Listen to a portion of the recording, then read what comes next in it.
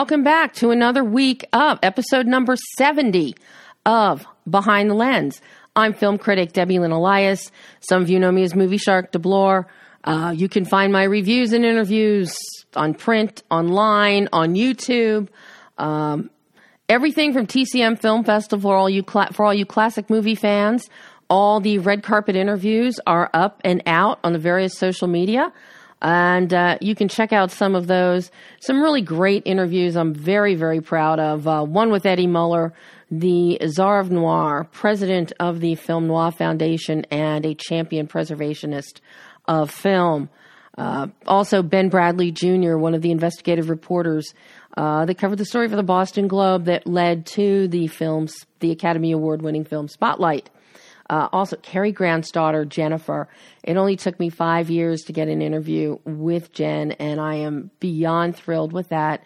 And for all you Cary Grant fans out there, check it out because she has some really loving, wonderful things to say about her father, as much as in keeping with what all of the Cary Grant fans really have hoped to hear about him and his relationship with his daughter over the years. But we got plenty of other stuff that on the website, moviesharkdeblore.com, out on Examiner and Culver City Observer, British Weekly, Columbus Register, Beacon Times. Go look, you'll find me. But one place you can always find me is right here on Adrenaline Radio and Vice Radio every Monday at 11 a.m. Pacific, 2 p.m. Eastern Time for Behind the Lens. And my trusty sound engineer, Brian, is here with me again. Good morning. Do we have the countdown? Oh, of course we do. Oh, we have the countdown to episode 8.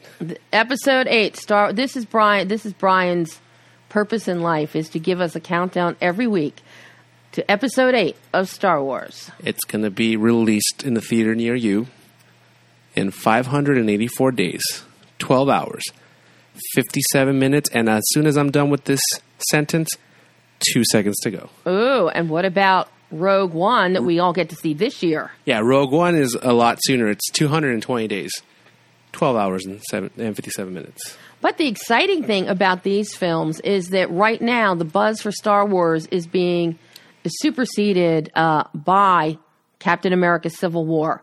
Domestic weekend alone, $181.8 million. Globally, the film is just under $700 million. It will be the first film to hit $1 billion this year.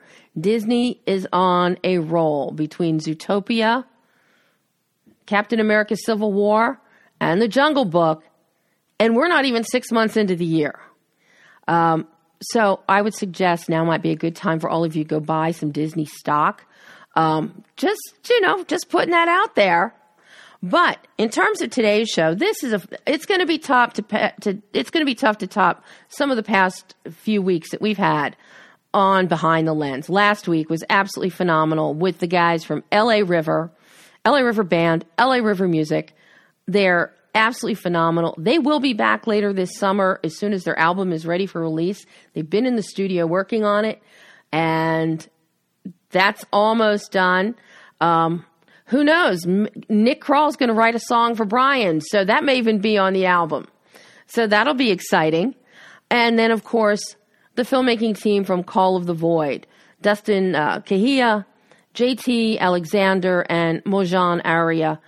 Those guys are just absolutely fabulous, incredible in-studio guests. And yes, Dustin's already said he will come back. Mojan, I think, is off shooting, and I'm sure we can get JT back. And then, of course, the team from Always Worthy, who, they're always worthy of airtime here. And ironically, as luck would have it, one of those very special actors, Eric Edelstein, who joined us a few weeks ago with Ian Gomez and Amber Lee Colson, Eric is in a film that we're going to talk about today, Stevie D.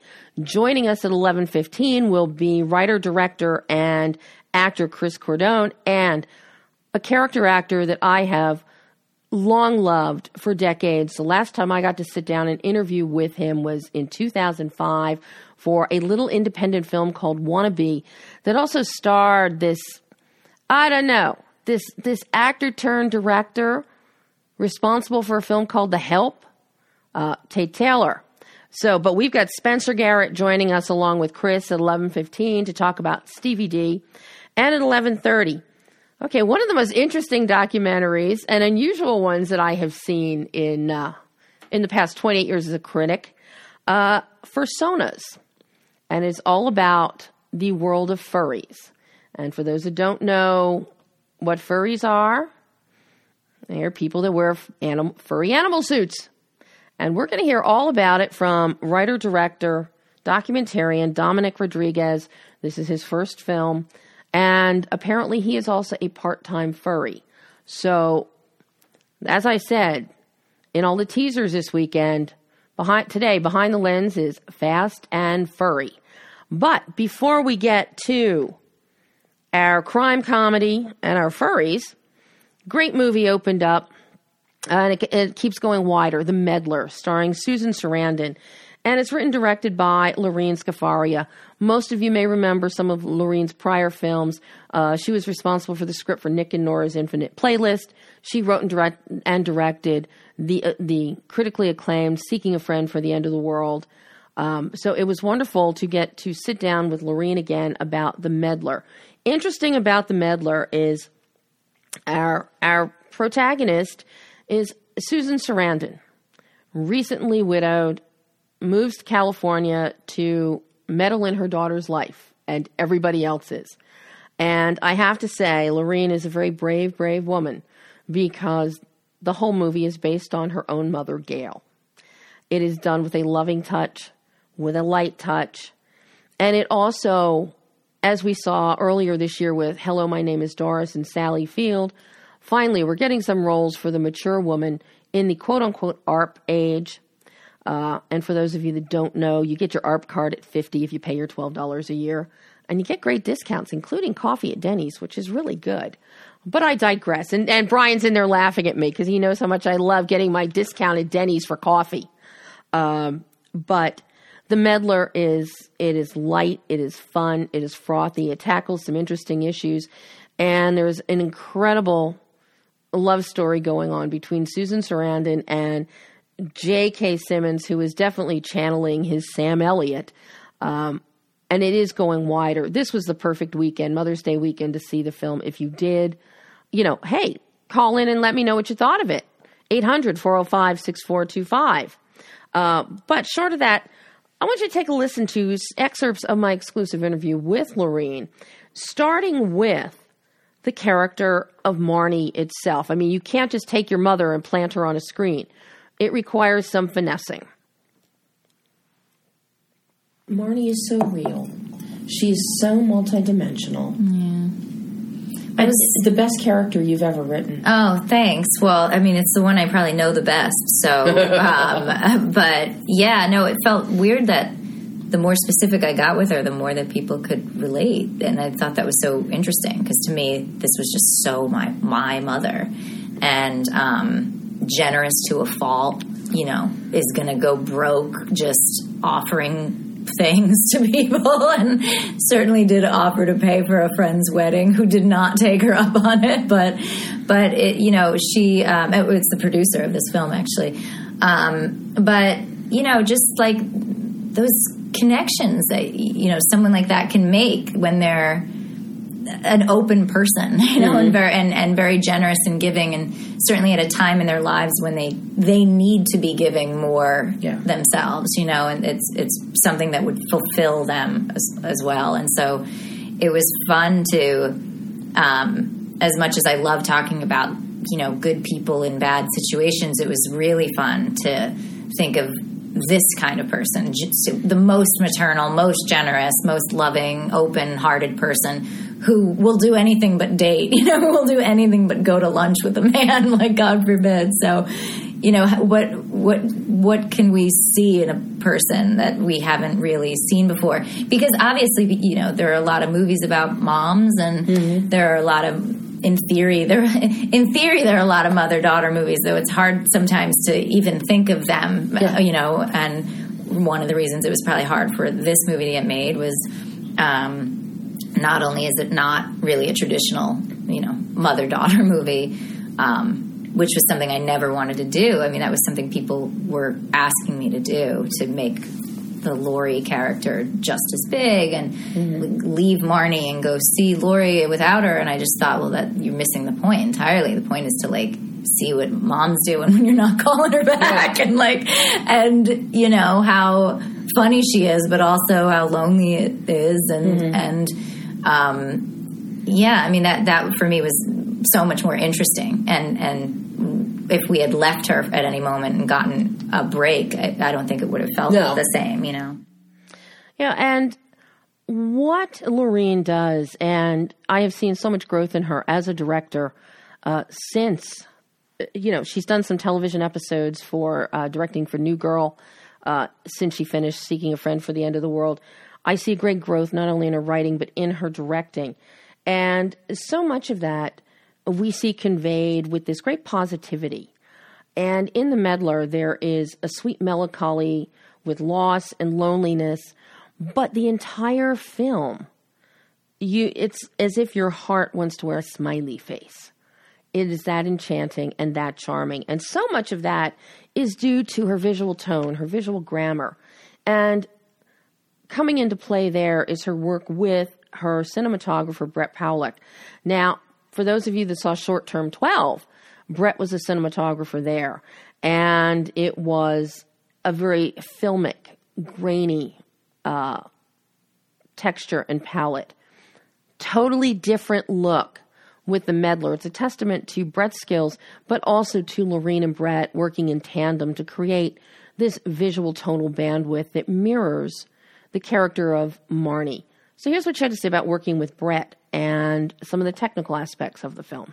This is an absolute delight. Oh, good. I'm so glad. Despite the fact that your mother is a meddler. Of course she is. But it's also a delight. There's some delight in that. There's some delight in that. Yeah. This, I see the growth in you as a writer. I see the growth in you exponentially as a director. Thank you. Thank you. With the cohesiveness of your storytelling and your editing process. Oh, thanks. Just absolutely fabulous. I appreciate that. Thank you so much. And bringing Brett in to do your cinematography. Yeah. That I find an interesting choice. Yeah. I was excited to work with him. I mean, I loved Short Term 12 and that's just it. Short Term 12 is great, but it had that textured filmic quality to it. And this whole film just embraces Marnie. Yeah. And the joy and the polish and the sun and the light. Yeah. There is not a moment of darkness. Yep. Or That's anything right. that is grainy. It is all, it's picture perfect. But I love that, you know, we got to be handheld with a character that I feel like in a lot of films you don't see in this very personal sort of, sometimes you're far away from her and watching her like voyeuristically, and sometimes it's too close to her and it's a little claustrophobic. I mean, that was what he and I talked about a lot, sort of using the theme of boundaries in terms of the frame, you know, and when are we breaking boundaries ourselves, and when are we, you know, how are we watching her break boundaries and all that. So, but I was excited about, you know, I love movies like The Wrestler, you know, and I just thought, like, why not follow this woman around the Grove in that way, where you just are having fun with her, and it's lively, and it's adding a little reality to something that, of course, is very beautiful and poppy, and kind of through her rose-colored glasses in a way, you know. But that was why I was so excited to collaborate with him on that. Yeah, I mean, the cinematography is beautiful, and it tells its own story. Thank you. That visual grammar goes hand in hand. I'm so glad. With what you've written. I mean, it's a perfect marriage. Thank you. That means. And yes, indeed, it is a perfect marriage. So for anybody out there, as The Meddler is going wider each week, I can't encourage you enough.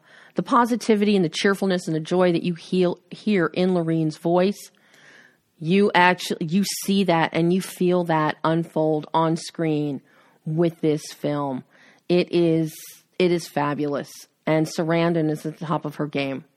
So please see The Meddler. And now, okay, Brian's playing with somebody on the phone. Who are you playing with, Brian? What are we doing, Brian? What are we doing? Do we know what we're doing? He's on the phone. Okay. All right. Yeah. So, do I have Chris and Spencer here? Yes, you do. This is beyond exciting. I am so thrilled. With me right now is Chris Cordoni and Spencer Garrett, the incredible one of a kind. Wow. Good morning to you. Oh, guys, I am number one. I love Stevie D, but Spencer, I mean, this is the last time you and I actually got to do an interview was at Dances with Films for Wannabe back in 2005. Oh, my goodness. Wow. Yep. I kid you not.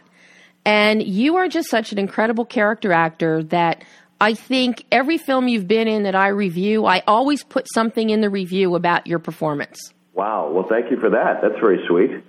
I mean, it's. I've been a little busy since Wannabe, which I'm happy to say. You have just been you've been doing one-offs on Castle, Hawaii Five-0, Harry's Law, a recurring role in Satisfaction, Aquarius, Murder in the First. And of course, then you get your little shots, even though they don't credit you, but I see your face there, like Air Force One, Iron Man 3, even in Hitchcock. I mean, you are one of the most eclectic, talented character actors today. Well, I hope I was credited in Air Force One because I still get checks for $3.23 every day. Well, that was my first. I think that was my first movie, actually. So well, and I'm so glad I'm contributing to that because every time it is on cable, I watch it. Oh, good. Yeah, it's that kind of movie. It does hold up. I'm proud of that one. So, and now here you are working with. How about Stevie D with the great Chris Cordone, and how about this cast? I'm telling you, this cast, Chris. Where did this come from, and how did you amass this incredible cast? You've got Spencer, you've got Kevin Chapman, you've got John Aprea, just outstanding. Pretty amazing, huh? Yeah, I think it is unusual. I'll say for a smallish film to have such a deep cast, and that was I think I'll actually attribute that partly to Spencer because he's been a friend of mine for a while, and he read the script very early on and attached very early, which when we finally got out to casting, having somebody who's so well known in town, by so many actors and agents and producers and whatnot, that gave the project some credibility. I had originally written the script for John and myself, and John and I had been friends since I got to town, a little over 10 years ago, and we met on this commercial set. It was a commercial where we get upstaged, like a father and son mafia team that gets upstaged by a chimpanzee. And I hate when that happens. It's a little humiliating, to say the least. And we just kept looking for opportunities to work together. And I just started working on this story little by little, and it came together as it did. And then, as I said, Spencer, was very instrumental in helping us just kind of get the final push to get it made. Well, and Eric Edelstein was just on the show a couple weeks ago for another. That he's somebody else who's working all the time. All the time, yeah. And Eric in the middle, hilarious in our movie too. Oh my! As Carl, he's a scream, slouching there in the chair with the Hawaiian shirt and the sandals, and then with the news van scene just kills me.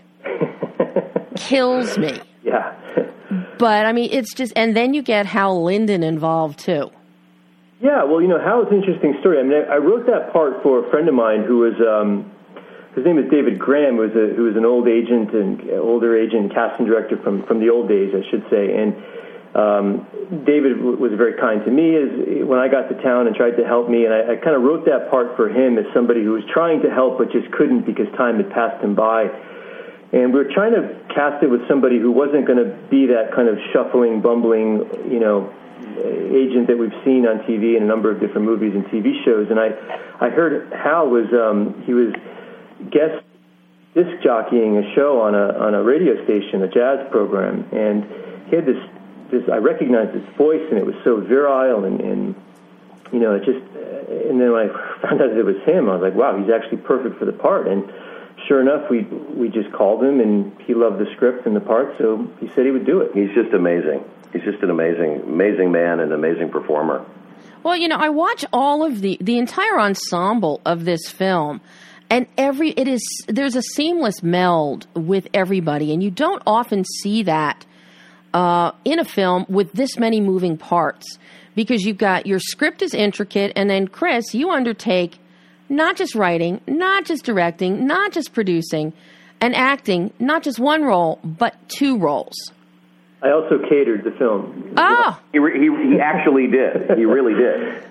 Well, a lot of hats. It was incredible. I wasn't originally intending to direct. That came about. I've always wanted to be a filmmaker. I studied acting, and I was well on the path of being an actor. But when we got down to the very kind of limited resources and time to produce the film, it just was clear that the best choice to direct it was me, because I knew the story so well and I knew how to bring it in. So that came about late. And as far as the acting in two parts, that also, I really didn't design that to be some kind of tour de force or anything. I really felt that it was the characters that were going to drive this film, not so much the main guy, not so much the character of Michael, or Stevie for that matter, who's not in the film that much. I really felt, because Michael's sort of a vessel in the film, he doesn't really know what's happening, so he's not really the guy driving the story. It's the characters who are around him that are. So I felt that having that strong ensemble was really the key to the casting. And I think that's also how I was able to sell off on having such a big role myself without the kind of notoriety that a lead actor generally has. Well, and that's where it's so important to have you in there, Spencer, and Kevin Chapman and John, the three of you in particular, surrounding the character of Stevie and the character of Michael. Yeah. The strength in there of which you buttress the story, you believe every minute what is going on, that Michael is an actor that looks like this, right, quote unquote mobster son. And he's filling in for him because son did something bad. Dad's trying to clean it up. And I got to say, you as the attorney, Spencer, are just a kick in the ass. Well, you may have noticed I've played a couple of attorneys in my day. Just a few. Yeah, that was probably my 837th lawyer, but not, but it was really just the story that attracted me. I read Chris's script a few years ago, and as soon as I read it, I said, this is shootable. I said, this is makeable as is now. And I don't know how many changes you made to it since I read it, but it was ready to start filming. So, and it was a fun part, and I was honored that he asked me to be, to climb on board in the very beginning. And the guy was a lawyer, yeah, but he was a lot of other things. I think his main job in the movie was being, this protective dad, to Tori's character. And that's something we haven't seen from you before. That's kind of true. I'm usually sort of there's a lot of bad guys, a lot of guys that are have a little bit of an edge to them, but this was really more about being the protective dad. So it was a nice role to undertake. And I think you did beautifully with that. I was watching you, and I kept hearing my own dad's voice in my head. Was the kind of things that a father does say and do with his daughter. Well, he sees her getting involved with this guy, and he doesn't know that Stevie is Michael and Michael is Stevie, and so he sees her getting involved with this particular guy who's known to be a bit on the shady side, and so he's wary, and of course his feathers are going to get ruffled, and of course he's going to be protective, and so it was pretty easy to play. I don't have kids myself, but I could certainly imagine if I was in that situation that I'd probably feel the same way. If my kid was getting involved with a guy that had some darkness and shady dealings, then it'd be pretty easy for the Papa Bear instincts to come out. So I want to ask you, Chris. You have so many elements incorporated in the script. You touch on the mob bosses in Philly and Atlantic City, and I'm from Philly, so I know that whole scene really, really well. But then you've got the big construction magnate. I don't know if you tapped, without mentioning any company names, but there was back in the 80s a huge, press coverage and media event with a company that started doing the subway construction that had ties similar to what Angelo DeMarco does. So I don't know how much of this... Are you implying that construction companies might potentially have ties to the mob? That's outrageous. Maybe. That's an outrageous claim. Maybe. But, you have all these touchstones that people can latch onto. Did this just come to you naturally, or did you go digging or doing any kind of research to tie things in? Chris is actually in the mob. Okay. That's out of the bag now. Sorry, Chris. Well, then you shouldn't have any trouble getting financing. I didn't want to write about the mafia. I didn't want to write about the entertainment industry. They're obviously both part of the script, and that was maybe because I just couldn't help myself. And they're very similar, actually. And they are very similar. All I need is a politician. But you were also trying to avoid the cliche of the typical mob movie or the typical Hollywood fish out of water movie. Exactly. I mean, if you watch the whole movie, you realize it's not really a mob movie at all. It just has some of these elements in there. Part of that also, I think, was a nod to John, who, and Bobby Costanzo, too, who jokes about it, too. He plays the construction guy from AC, and,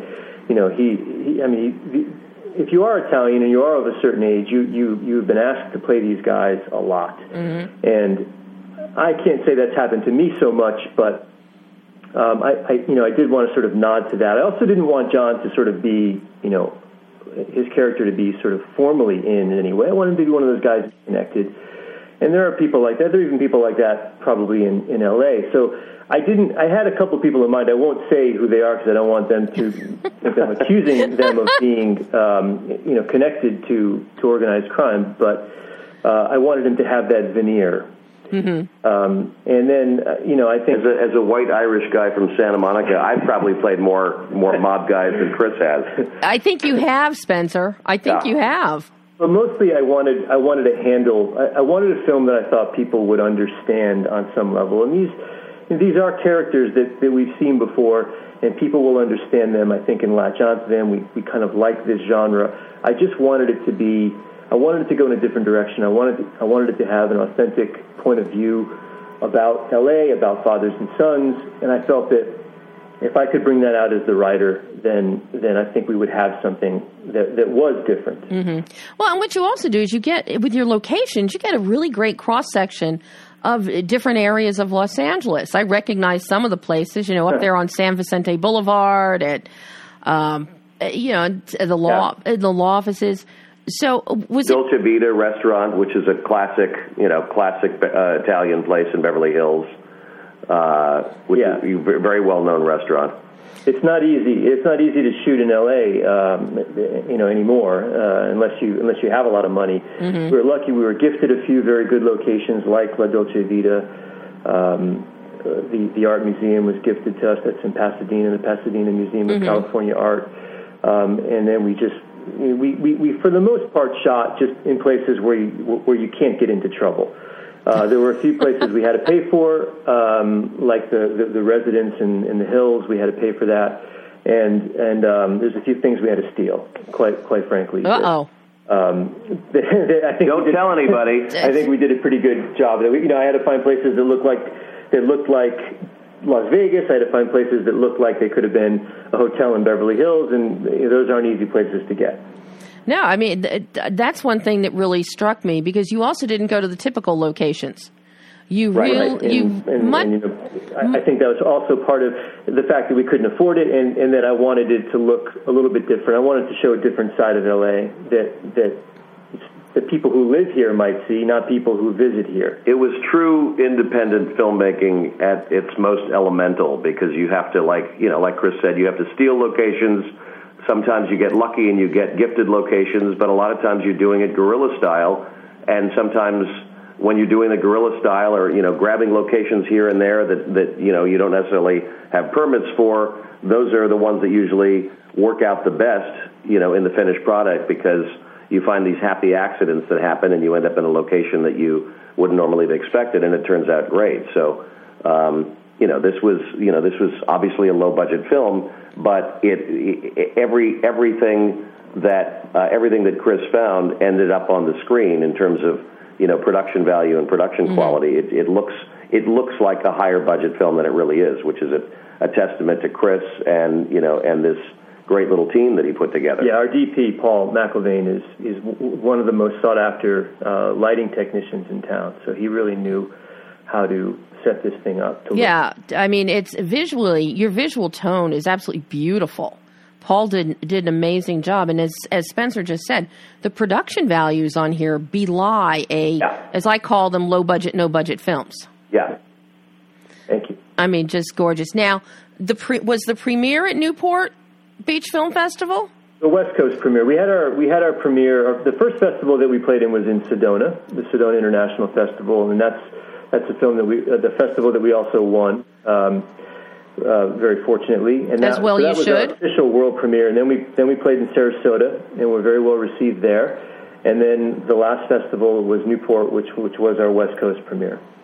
I mean, it's just. I mean, I think the film is fabulously done, guys. Thank you. Thank you so much. It's very entertaining. That means a lot. I mean, I'm such a huge fan of mafia films and comedies, and you don't see that many. So to see something like this, it is so well thought out, well constructed, well written, and with high production values. It's a treat. We're trying to spread the word and get it out there to the people so they can dig it as much as you do.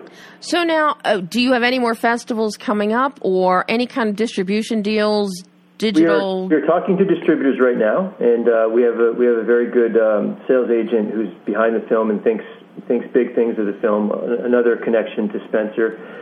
They rep the film Spencer was in called Below the Beltway a few years back, which had another great cast and did very well, both in festivals and in distribution. So it's just a very difficult market right now because there's a lot of platforms. They're not all, they don't all bring tremendous visibility, but there's a lot of platforms. There's also a lot of content. It's an unusual time that anyone can make a film because of the technology right now. That doesn't mean they're all necessarily making good films or highly entertaining or highly. Tell me about it. But it's also a good thing that there is so much access to, because the technology is so cheap, that it's encouraging a lot more younger filmmakers to get out there with their, whether it's an iPhone or a Red or whatever, to go out there and be creative and make films. I think it's a good thing. Yeah. Some of them turn out great and some of them don't turn out so great, but at least it's encouraging people. I mean, now with smartphones and the new technology that changes all the time. I mean, everybody's a videographer, everybody's a photographer, everybody's, whether, we live in this sort of Instagram, Twitter age now, and everybody's taking selfies of themselves and putting up pictures. But every once in a while, you see something that comes through and you go, oh, that guy's got a good eye. That guy's got an interesting visual style. And I think it does lend itself to, people expressing themselves creatively, through the visual arts. I think it's a good thing. Now, let me ask you, Spencer, because you have seen the industry change so much over the course of time that you have been acting. Is it helping or hindering with so many platforms out there and this, inundation of pardon the pun, wannabe filmmakers? I don't know. I think in a sense for actors it's a good thing because there is so much content out there and there are so many platforms. There's thanks to Netflix and House of Cards, I think that sort of broke the mold wide open. You've got all of these streaming platforms now with Hulu and Netflix and Amazon, and everybody's getting in on the act. So it's creating a lot more employment opportunities for actors. I think is good, and I think probably the flip side of that coin is that there is so much content. There's such an enormous amount of content. There's almost too much television out there now. There's almost too many things to watch. But it's at the end of the day, I think for me, it's a good thing because it's giving a lot of filmmakers an opportunity to express themselves. And so if you hear about a show, whether it's Penny Dreadful on Showtime or whatever, you've got to seek out these shows and find them. Like, I just got turned on to a show called Rectify that's on, I think, on Netflix, that people were sort of muttering about. I was like, wow, this is really good. You have to find them, but then you see these wonderful actors getting to do really great great things. So I think it's a good thing, giving filmmakers more opportunities. So now, what's next for both of you? Chris, are you working on another project now? Are you going to sit back and see how this plays out? Well, a little bit of both, I guess. I have two more projects that I'd like to get into development, and they're I'd say one was ready to go. If we had the right people around it, and the other one I'm still working on. I'm interested in this kind of noirish world, and they both are kind of in that world as well. One is has sort of a surfing storyline to it, although I don't surf. But it's sort of I call it a surfing noir thriller, and another one is about a private eye in Los Angeles in the early 70s, and a lot will depend on how this movie gets reviewed and received, how it gets seen, because it's just very difficult to get films done or into development if you don't have that kind of reputation. So that's really what I'm hoping for. And of course, if the phone rings and somebody wants to hire me for something, I'm available. And what about for you, Spencer? Hear that, Internet? Yes, hear that, everybody. Yes. And what do you have coming up, Spencer? I just finished season 2 of Aquarius, this kind of dark, twisted little show on NBC with David Duchovny about Charles Manson in the 70s. It's fabulous. We just finished up season 2 of that. And then next week I've got this film called All the Way with Bryan Cranston and an incredible cast on HBO about LBJ and the Civil Rights Movement with Anthony Mackie and Melissa Leo and Brad Whitford. So that's coming out in a couple weeks, and so I'm going to be out there beating the drum for that. So. Oh my God! Well, guys, I can't thank you enough for joining me today. I mean, this has been a real treat. Spencer, I don't want to go 11 years and not talk to you again. Yeah, let's not. Listen, any Chicago Med fans out there, Torrey DeVito fans. Mob movie fans, Hollywood movie fans,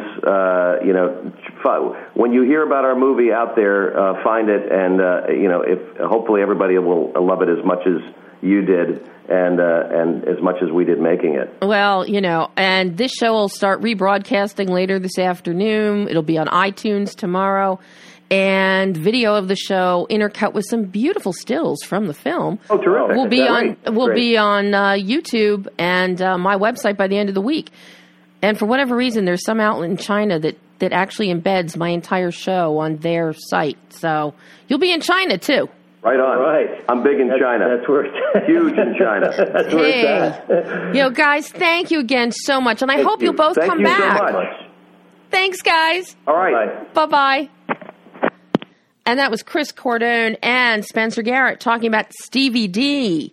And you'll hear more about that later this week. But right now, I am thrilled to welcome one of the most interesting filmmakers to come around in a while, Dominic Rodriguez. Hi, Dominic. Welcome. Hi. Thank you so much for having me. Oh, my God. I've never seen a documentary like Fursonas. That is an amazing thing to hear. I didn't know what to expect. I knew a little bit about furries thanks to a CSI episode some years ago. Oh, yeah, that's the infamous CSI episode. Yes, Fur and Loathing. And then there have been references on other, 30 Rock did something, Entourage did something a number of years ago. But to actually see your approach to this world and to this culture, fascinating. What is it that made you get up one day and say, I think I want to make a documentary about this? It was definitely not like a one-day thing. It was just like a continual, like, somebody should make a documentary about this. I don't want to do it because I don't want to touch the 10-foot pole. This is way too complicated. But then, it just was like kind of following me and nobody else was doing it. And Pittsburgh is where I live, and that's where the largest furry convention in the world is. Mm-hmm. So it kind of felt like it was meant to be. Now, how did you approach? Because this is your first film of any kind, or just first documentary? I mean, first documentary. I went to film school and I did shorts and stuff, but this is definitely the first thing that feels real. Mm-hmm. So, how did you approach this? Did you develop a theme from the start, or did you start doing interviews and then in the editing room start seeing a theme and a construction developing? It was the word I use is organic, because it was just like, I didn't know what I was doing for like 90% of this, It was just me trying to, the big thing is that I wanted it to be real, and I didn't want it to be, a PR film, but I didn't want it to be exploitative. I just wanted it to kind of be sympathetic. And so I didn't want to impose a narrative on it that I thought didn't exist. Mm-hmm. So for a long time, it was just interviews, just trying to get people to open up with me and just talk. Just so I could get to really know who these people were. But then eventually, it's like 2 years later and there's really no story, and it's us trying to figure this thing out.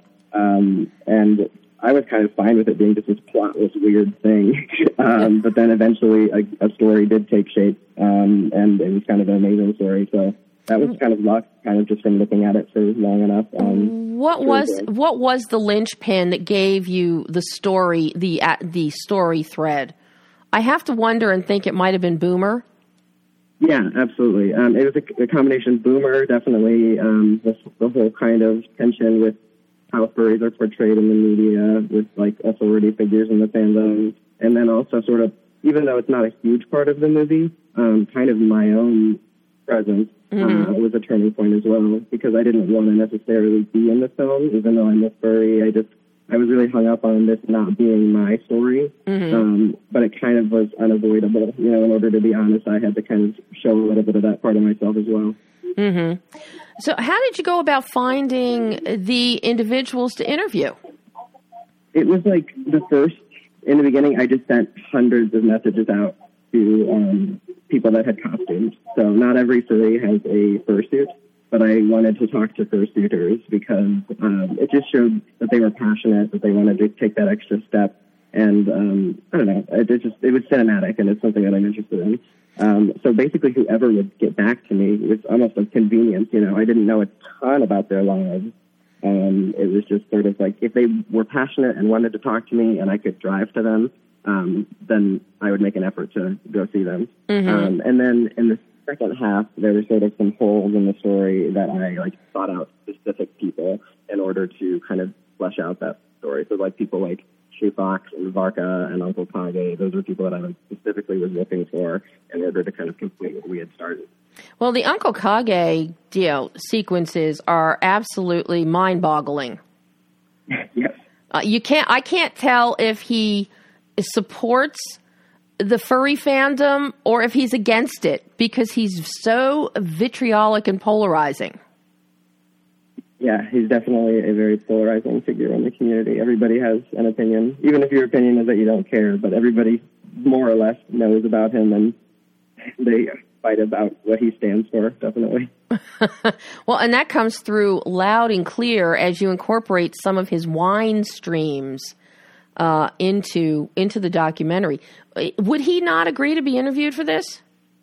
Yeah, well, we couldn't agree on terms, basically, so he would be in it if he could see the finished film and recommend changes, and then if I don't do those changes, then he gets to pull himself out. And it was kind of amounted to an editorial amount of control. So that was something that wouldn't fly for me. It's just sort of the movie so much about the fandom, and the movie are both about me expressing myself. Mm-hmm. That was just something that I couldn't express. So now, for people that aren't familiar with the furry community or the furry fandom, how would you describe it to people being introduced as the first time? Yeah, the most all-encompassing definition that you can say is it's people that are fascinated by anthropomorphic animals, so animals with human characteristics, cartoon animals, that interest. The reason why I think that definition for me doesn't really do it justice is because there's so much more to it than just this kind of bland interest. It's like it's an identity for a lot of people, and it's this very tightly knit community. And there's just really interesting things about it, like the fact that everybody kind of seems to know everybody in this culture, even though there's like thousands of us. Mm-hmm. It's really easy to kind of, I don't know, get like a reputation because you're creating these characters, and there's such an online presence. Mm-hmm. So it's really cool because you can make friends really quickly, but you can also drama things to spread really quickly as well. I mean, I find the information that you were imparting and the different people that you were speaking with, it's like from all walks of life. But something that I find really charming is that, a lot of the furries, it's like a cosplay. It's like, going to Comic-Con in a cosplay. And little kids just think, it's so cute because you've got adults looking like these adorable storybook characters. Woodland creatures. Is that more or less the prevalent image that the furry fandom tries to portray? Yeah, it's just so complicated because it's something different to everybody involved, and so I think that there's kind of an effort to downplay how much it means to a lot of people and sort of make it more of a kind of sort of a hobby, and for a lot of people it is just a hobby. But I think it's just really, really, really important to the people that are in it in a way that's almost hard to describe. And then I think also people look at it and I think it looks like Disneyland, and I think that's why when you start talking about things like sexuality and stuff like that, it can freak people out because they just don't know what to do with them. But it's really not that scary. It's just individual people with their different interests. Mm-hmm. So now, what was the biggest learning curve for you? Having gone to film school, having made short films, and now you jump into this feature-length documentary. Mm-hmm. What was the learning curve for you? Definitely, like when I think about that, it's like I always love just kind of editing and making movies, and I love talking to people and everything. But I guess just the fact that it's real people's lives that you're stepping into, and it's one thing to think about, oh, this would be good for a movie or this would be a really good scene, but just the fact that I'm always kind of having to check myself and remind myself that, like, these are real people, and they all have, like, a stake in this, and it's just, I don't know, I almost get, like, emotional when I think about it because it's like, they're not, like, just characters, they're human beings, and it's my responsibility to kind of, like, do justice for them, but then also kind of say what I want to say and not, be too, I can't, like, compromise, so it's just kind of a weird balancing act, and I still don't really know how to do it, and figuring it out. Now, how does that impact you when you get in the editing room? Does that make it more difficult when you're editing? Yeah, I think test screenings were very beneficial because I think when you're in the editing room, you kind of have to just put on the filmmaker hat and think like, how is this all going to function together as a narrative? And like, you set something up and then you pay it off and things like that. And then it really was very helpful to start showing it to people and get other perspectives on it because you can almost get sort of blind to things, and you can like artistically justify anything, So I think, for instance, the film makes no secret of the fact that we disagree with Uncle Kage and his media policy, and we toned it back a little bit because originally I was much more ruthless in how much I disagreed with him. Well, while you were laughing at him, that was good. I'm glad you like that. Not everybody likes that, but I like it. I liked it because it's you laughing balance. It was a great counter to the vitriol and the profanity that was coming out of his mouth. Yeah, and that's just, I couldn't believe that he said it. I mean, it was just 100% genuine. That was down. It there are moments of great disbelief when you actually hear somebody talking like that about a group that he professes to love and champion. Mm-hmm. So, I mean, you really raised some interesting interesting discussion and and people are seen in a very different light. Because some of them are definitely not being seen the way they think they're being seen. And that's that's a testament to you, for bringing that out within the editing and the construct of the film. So now, I just appreciate so much how this is coming across, and ideas are actually finding their way to, especially non-furry audiences, because I think that a lot of furries are just so skeptical of what people who aren't furries are going to think. They think they're just going to see one thing and then they're going to judge the entire community by this one thing. And I just like to give people more credit than that. And I can just tell from the interviews that I do that people they're understanding that it's complicated. Yeah. Oh, you definitely get that part across from beginning to end. There is no doubt that the structure within the furry world is very complicated. But now, when did you know that the film, were you satisfied with the film? After all of your test screenings and re-edits, how long was that process before you then said, okay, it's done, I'm going to throw it out there on the festival circuit? I remember a year before it was actually done, I had that moment where I was just it's done, no more, it's been 3 years, I can't take it anymore, this is it, if people don't like it, that's too bad, this is it. And then that was right when we were kind of showing it to the production studio, Animal, and they were just kind of, they let us use their facilities, but they weren't really our official production studio yet. Mm-hmm. And I showed it to who was now the executive producer, Danny, and then Steve Hoover, who's the story consultant. And they were just this is so almost good. If you could film for one more year, then you'd actually have a movie. And from the moment they said that, I knew that they were right, and I knew that we were finally getting somewhere. And there were just more holes that needed to be kind of filled in and fleshed out, and more questions that needed to be answered. So a year later, I still think that the film is it's just how I feel, and I think that it felt like it was honest, and it felt like other people were understanding it. And eventually you just gotta stop. And 4 years felt like the long enough time. So now, how did you feel? What was your first festival that the film got into? Was it Slamdance?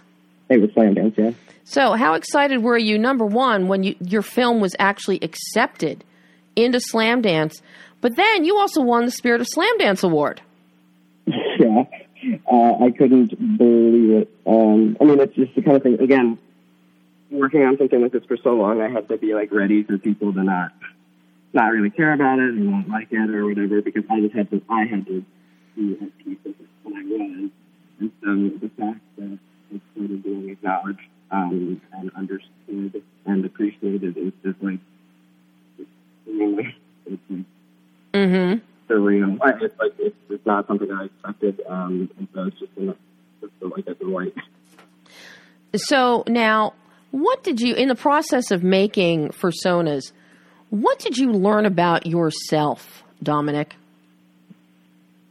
It was very it was a process of self-discovery for me over the course of making the film, because when I started it, I didn't identify as a furry. I'd been into this stuff kind of secretly for a long time, and I'd been looking at it for a long time, but it wasn't something that was an active part of my day-to-day life. Mm-hmm. But as I worked more on the movie, I got more into the community, and now it's completely integrated with my life.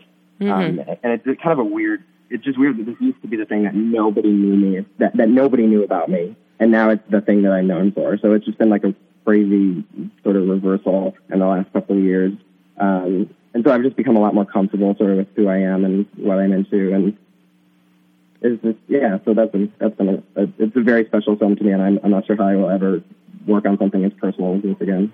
So now, do you have anything else in the pipeline that you're working on, or are you just taking a step back now? And because I know Fursonas is available on iTunes tomorrow. Mm-hmm. So will you be actively, promoting this? Are you working on a new project? What's next for Dominic Rodriguez? Mm-hmm. So right now I've been trying to get out to more furry conventions, and the cool thing is I feel like the community outreach is a big part of this process, so it's important that I make an appearance at a lot of these events.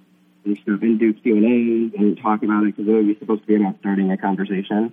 So I'm not quite ready to like let it go yet because I think that like the conversation has just started and I think I need to be there at least in the beginning, and then after that I can kind of let it go and let people do with it what they want. But I want to keep doing documentary work and put myself into both furry and non-furry projects after this. Do you see yourself stepping into narratives at all? Love that. I mean, it's the kind of thing where that was what I originally wanted to do. Mm-hmm. But I do prefer documentary work because it feels like I don't always know the answer for like what to tell an actor or how to. But like with documentaries, I always have questions. Like I never run out of questions, and so I'm like that curiosity is something that I think helps me on that end more.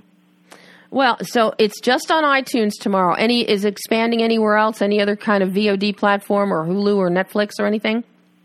It should be expanding after that to Amazon and Xbox and Google Play and like lots of things. So that's really cool. Fabulous. Well, Dominic, thank you so much for joining me on Behind the Lens today.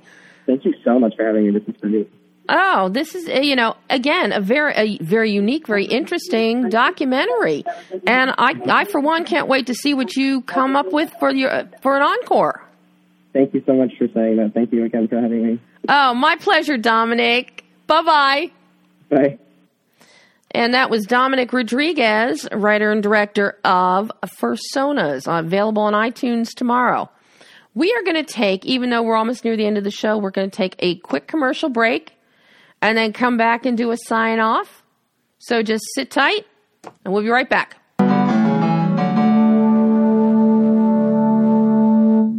And welcome back to Behind the Lens. We are almost out of time. But very quickly, to recap here, be on the lookout for Stevie D, written, directed, produced, and starring Chris Cordone, and a cast of an incredible cast of character actors and stars that you have seen on TV and film for years, including Spencer Garrett, who was also with us, and Kevin Chapman, Hal Linden, John Apria, who has been in almost every mob movie and TV show known to mankind, in addition to Tori DeVito, who is the female love interest in the film. She gets to shine. And also, coming out on iTunes tomorrow is Fursonas, interesting documentary by Dominic Rodriguez. And that's going to be all the time we have today. Next week, I think we're going to have a lot of interview excerpts, including part of my exclusive with Whit Stillman, who has written one of the most fascinating screenplays in a while, Love and Friendship, based on Jane Austen's Lady Susan and starring Kate Beckinsale. I sat down with him the other day, and fabulous and fascinating and fun. So until next week, I'm Debbie Elias, Behind the Lens.